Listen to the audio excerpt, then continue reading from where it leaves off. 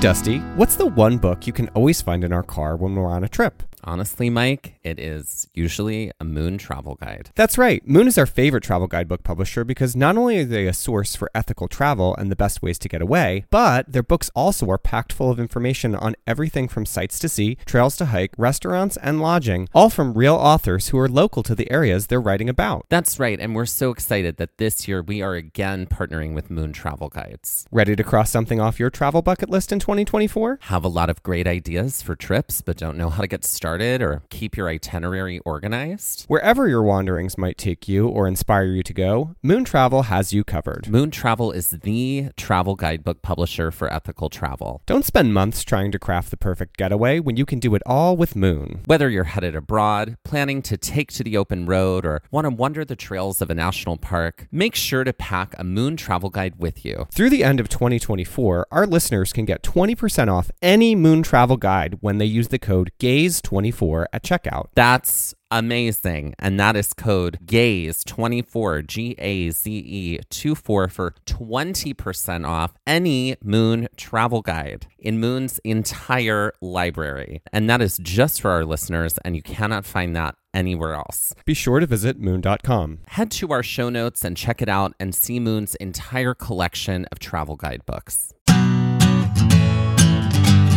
What is something that you have learned recently that you were shocked to learn that you felt like you should have learned in school? Oh, that's a good question. One thing was that photos from the civil rights movement were purposefully shown in black and white, even though they were shot in color, to make it seem like the events happened a very long time ago.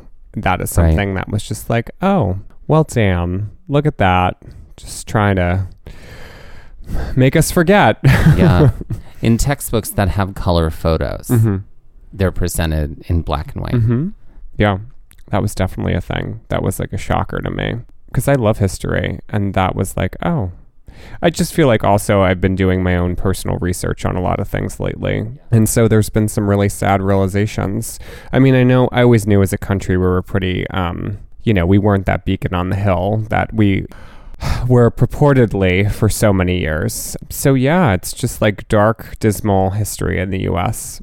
What about you? I never learned about the Buffalo Soldiers. Ever. Yeah, I would say that's also up there too. Something I never, ever learned about.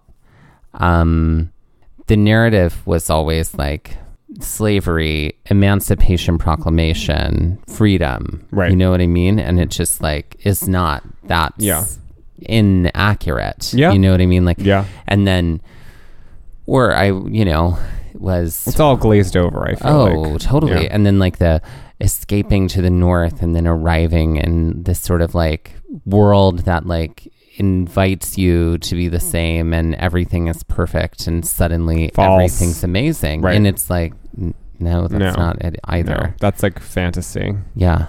I definitely also feel like a lot of the work that we did on our Pride mixes, I learned a lot about people that I didn't know about and about parts of the gay and lesbian liberation movement that I didn't know. And I also didn't know anything about Bayard Rustin. That was someone that was just totally like, oh, you were so important to the civil rights movement. So important. And you were totally ignored because you were gay, basically, because you had to stay in the shadows for fear of upending the movement because of your sexuality. Right. And I learned not a lick of gay history in high school. Nothing. At all. I'm trying to remember the first time I really don't even remember the first time I heard that Stonewall was the place. Not that Stonewall is the place, as we talk about in the iconography of gay history. Yeah, not until college, I'm guessing. Yeah, I would say so, probably.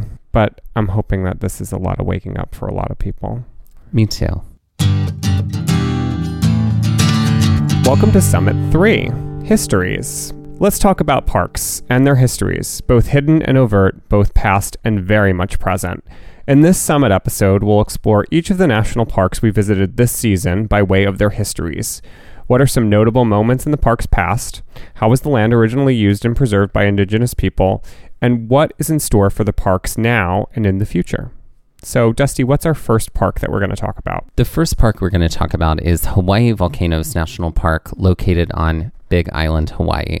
The island of Hawaii was settled by Polynesian voyagers from the Marquesas Islands. While dates of arrival are up for debate, carbon dating places their arrival sometime between 1000 and 1200 AD. Along with crops to be planted and medicinal herbs, they also brought animals like pigs, dogs, and chickens with them in their double-hulled canoes, where they used celestial and solar navigation to get where they were going.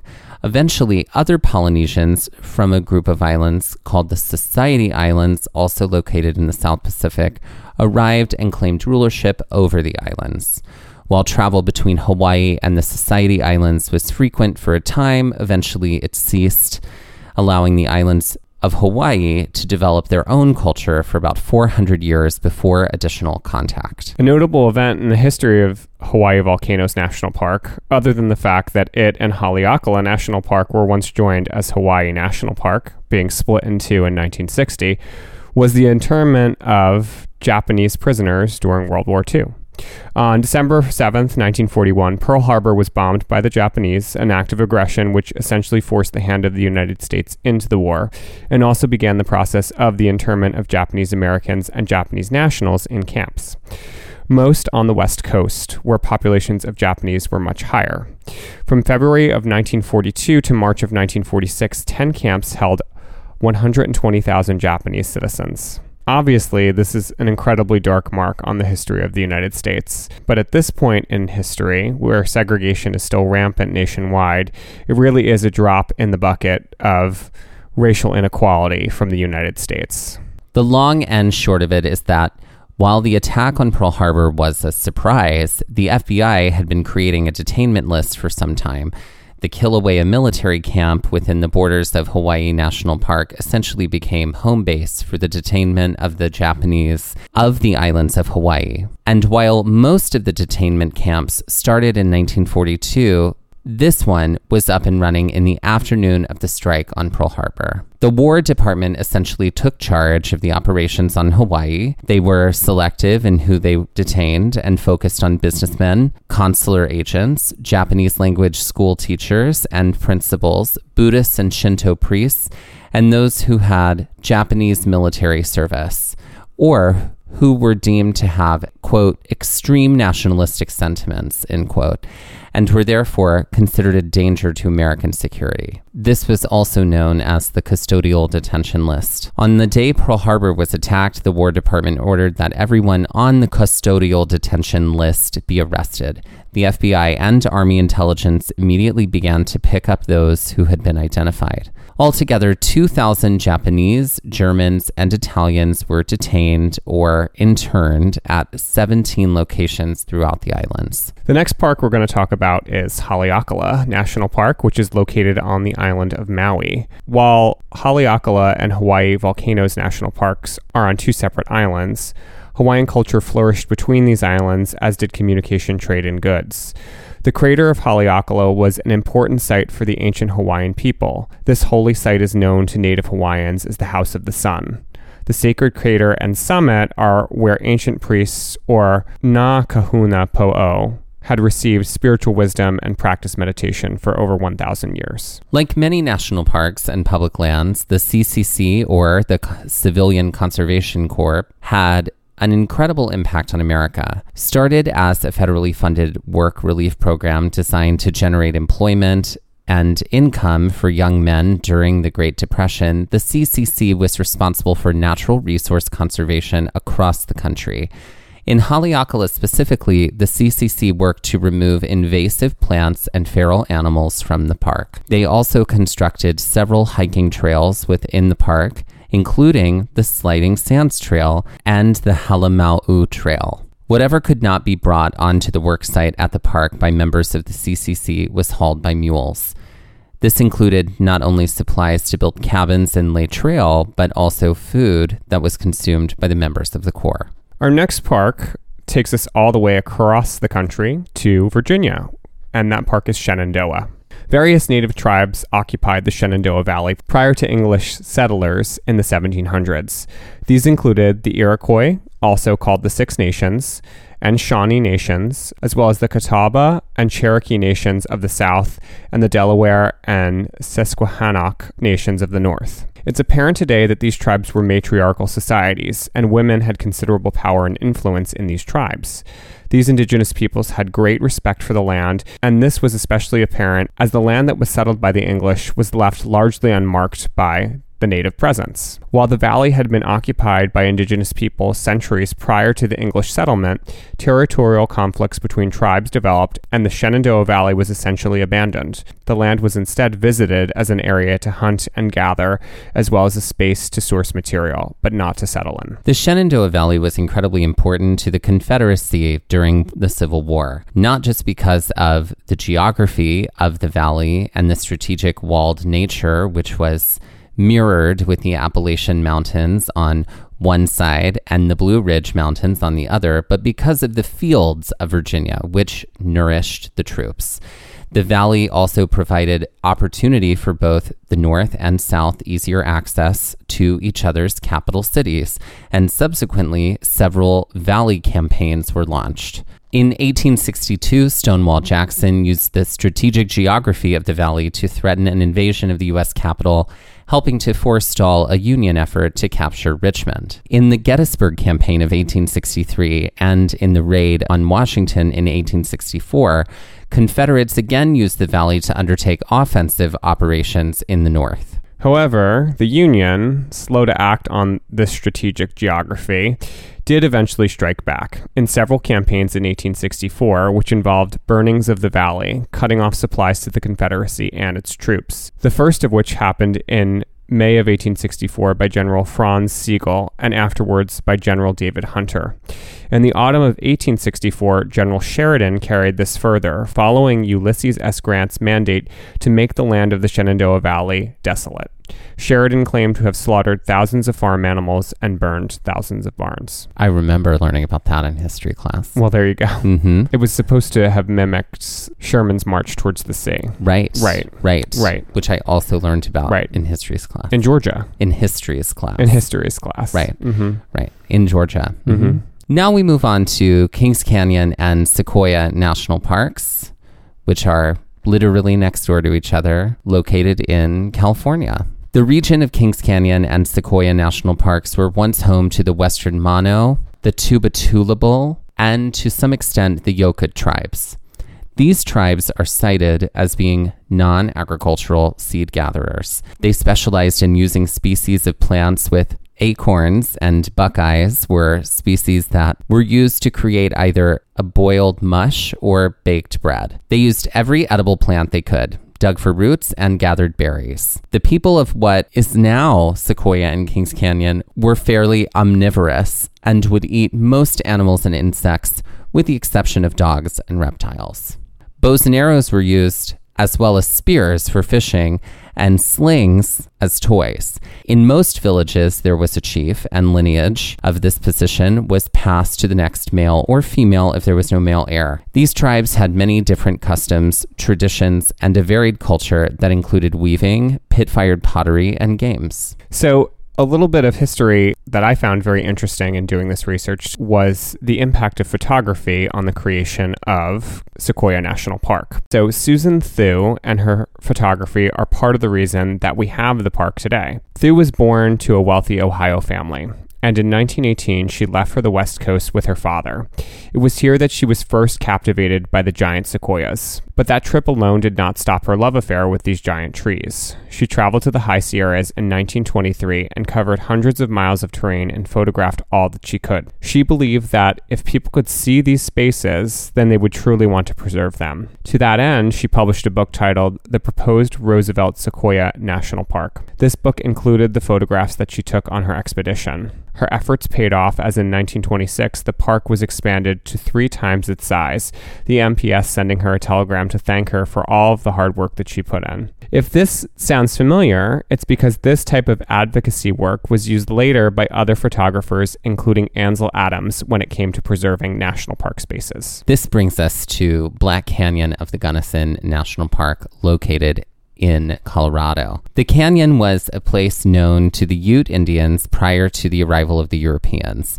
It is known that the Ute Indians lived on the rim of the canyon, but they went no further to establish community within the canyon itself. The Ute people are the oldest residents of the state of Colorado, and they inhabited the mountains and vast areas of land in Utah and Wyoming, as well as part of Nevada, New Mexico, and Arizona. The Ute were divided into a loose confederation of tribes called bands. The band that is most associated with the area of Black Canyon of the Gunnison is the Uncompahgre. Smaller bands made it easier for camps to be broken up and for sites to be moved. This was especially important when it came to food gathering, as these native people recognized they needed to give the land time to replenish in regards to animals and plants, so they would alternate their sites.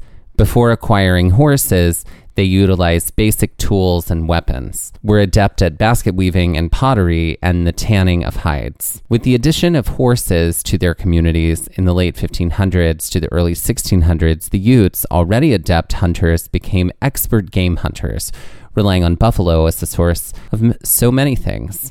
For the most part, they lived in harmony with nature, understanding the reciprocal relationship with the earth. Many people are surprised to find out that Black Canyon of the Gunnison had a railway that passed through it.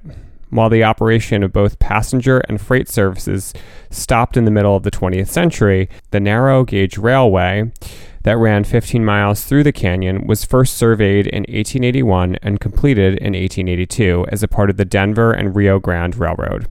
The passage through Black Canyon was regarded as incredibly scenic, but was worrisome to conductors and passengers alike because of rock slides. Author Rudyard Kipling, who wrote The Jungle Book and who rode through the canyon in 1889, had this to say, quote, "We entered a gorge remote from the sun where the rocks were 2,000 feet sheer and where rocks splintered, river roared, and howled 10 feet below the track, which seemed to have been built on the simple principle of dropping miscellaneous dirt into the river and pinning a few rails atop.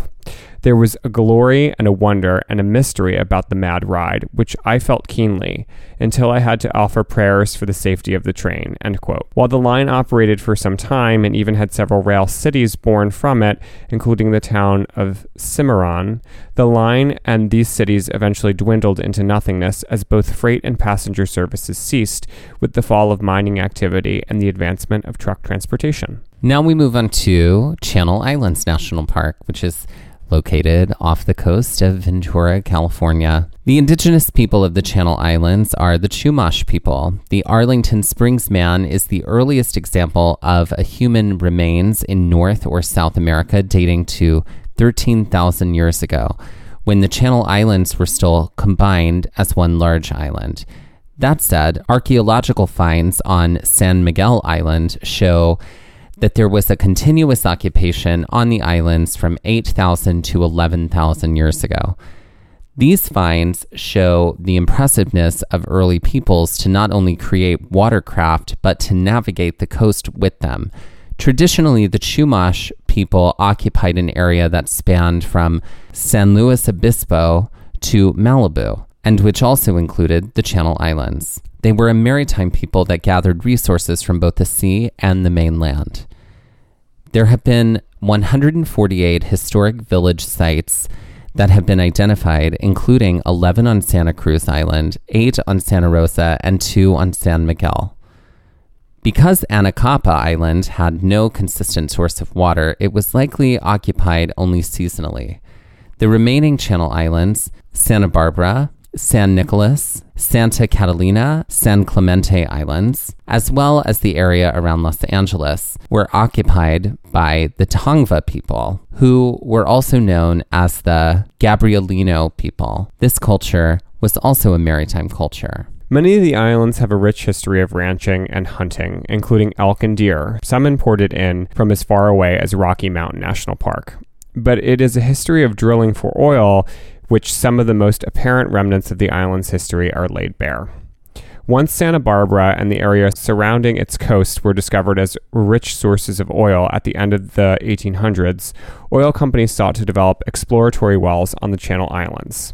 Standard Oil developed a well in the high elevations of Santa Rosa Island in 1932, but was unsuccessful in finding oil. Signal Oil later developed wells on Santa Rosa as well in several locations, but were also unsuccessful. On Santa Cruz Island, a similar fate befell those looking for oil. While much of the work was concentrated on Santa Rosa Island by both Standard and Signal Oil, Standard and later Richfield Oil companies also worked on Santa Cruz Island.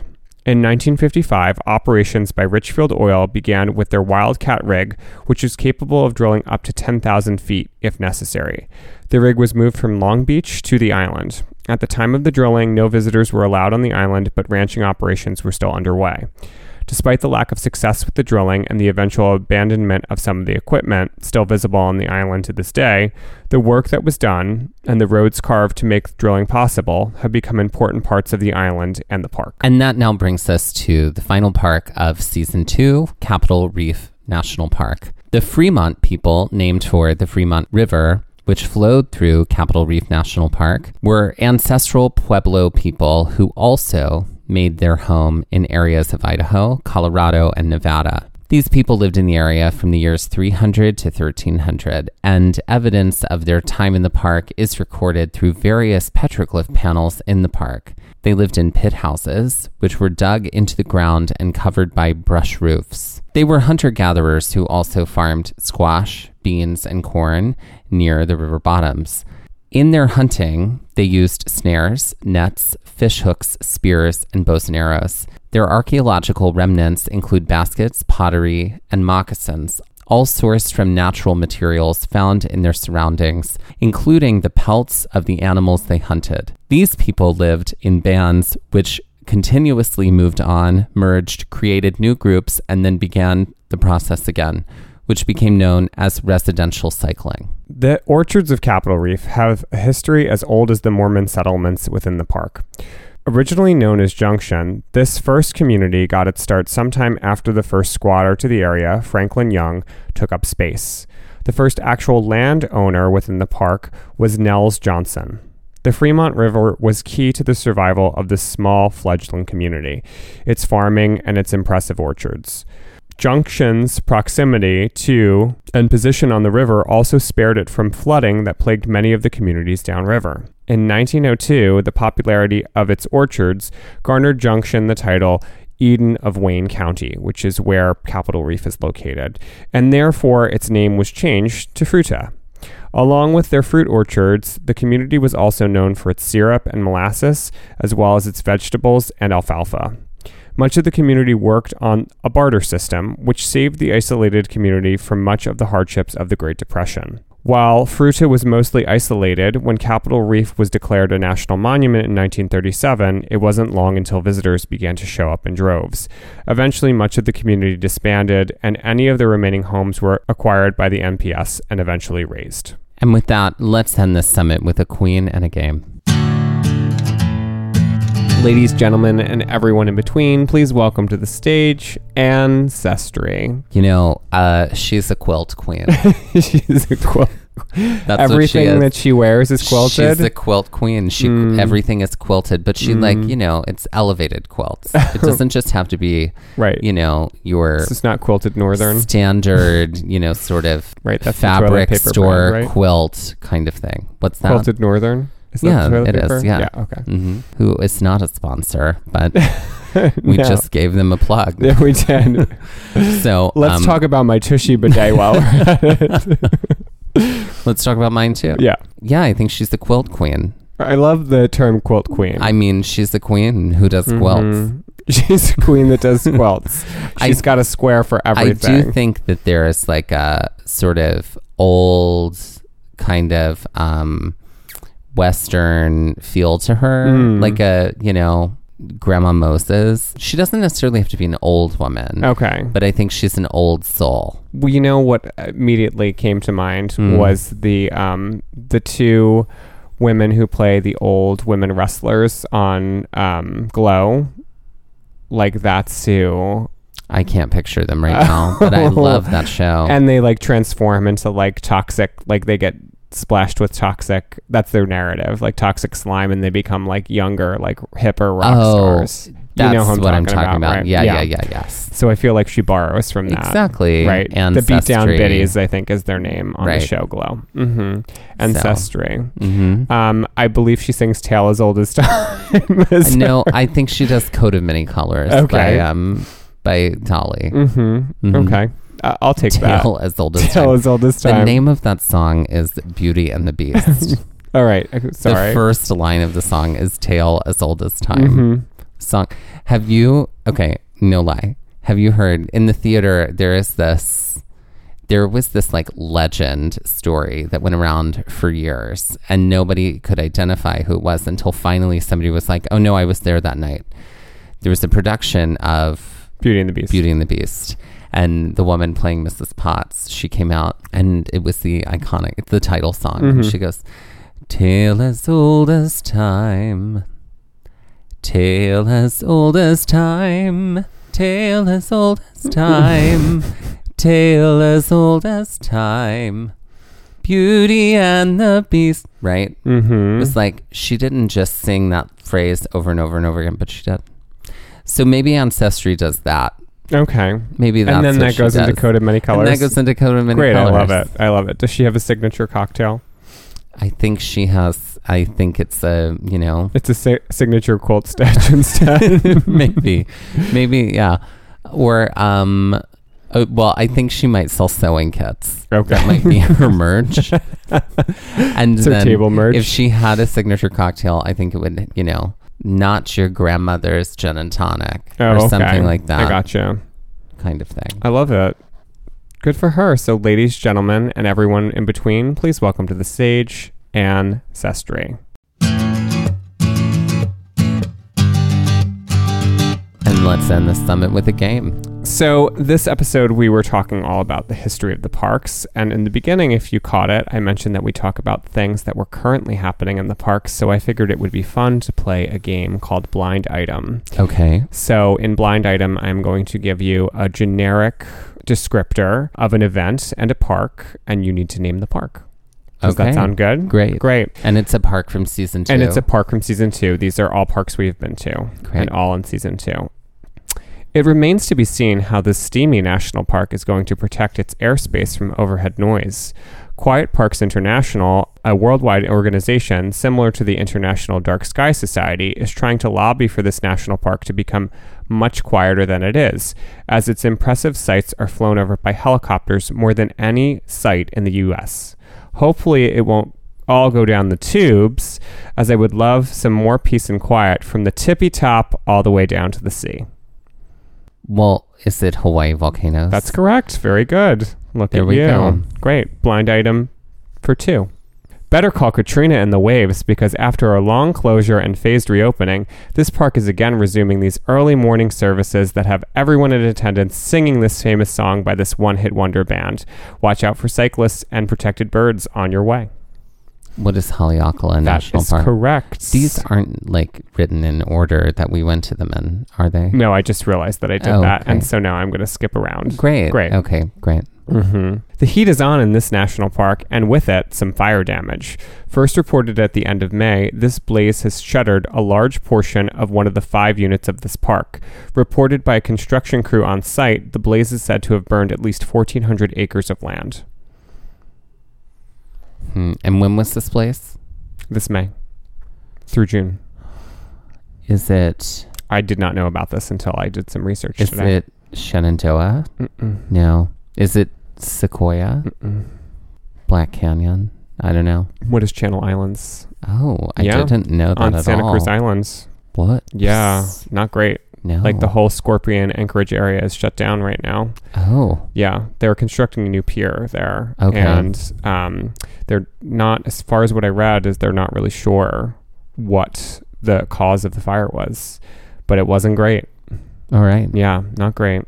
Okay. This national park and other national park sites in this state, with the motto that's got some serious bad news for tyrants, account for about $1.1 billion in the $12 billion backlog of projects for the NPS. Hopefully, the Great American Outdoors Act can help with desperately needed glow-up operations to this space, which received a lot of attention during the Great Depression. What is Shenandoah? That's correct. And lastly, while bearing no resemblance to this famous Confederate general, this item in this national park should probably consider a name change. Perhaps an abolitionist, suffragette, or for God's sake, an indigenous person could be the new representation. Okay, is this sequoia? Mm-hmm. And are we talking about the General Lee tree? Yes. Yeah. Yeah. Yeah, let's work on that. Yeah. Mm-hmm. Also some other great news from Sequoia, which I know you'll be happy because you're a birder. Mm-hmm. I'm not officially, but I know. I'm You're probably... You lust for birds. I'm going to end up becoming one eventually. Right. Apparently, California condors, which have been vacant from the park for 50 years, were just spotted on Morro Rock. Oh, really? Yeah. Because there's another park that was bringing them back, right? Right. We talked about that this season. Right. I think it was it Capitol Reef? I can't remember now. It was Zion. Zion is the one that hosts the California Condor Recovery Program. Oh. Or it's one of the hosts. Yeah. I mean, I guess it started there. I think that was in our summit from last year, actually. It was, yes. Which is why I just was thinking it was recently, because I just recently listened to that. Right. So, yeah. Well, I'm very happy to hear that bird has, started to appear in more places because literally they were down to less than 100 of them. Yeah. And last year in our summit, we talked about how they had started to pop up. There was a nest and they started to on the top of Angel's Landing, right? Right. And or somewhere near up there that you could see from there or something. Mm-hmm. More and more are being born, and clearly they're finding their way into other places too. Mm-hmm. It's a circle of life. It is the circle of life.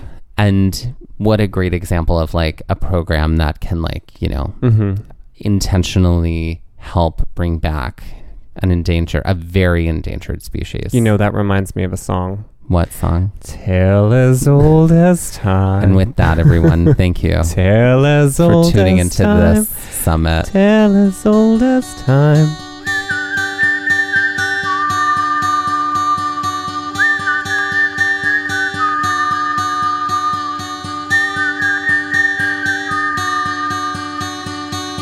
This has been the Season 2 Summit by Gaze at the National Parks, the podcast, and we're here to remind you to hike early and hike often, and that adventure is always out there.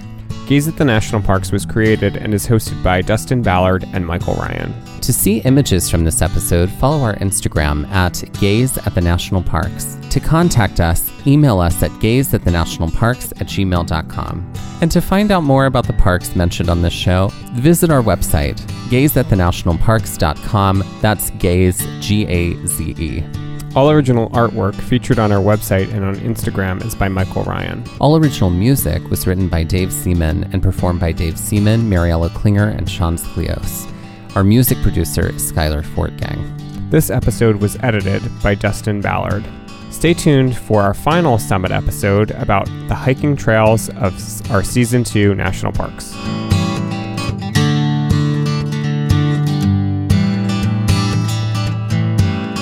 The most abundant seeds.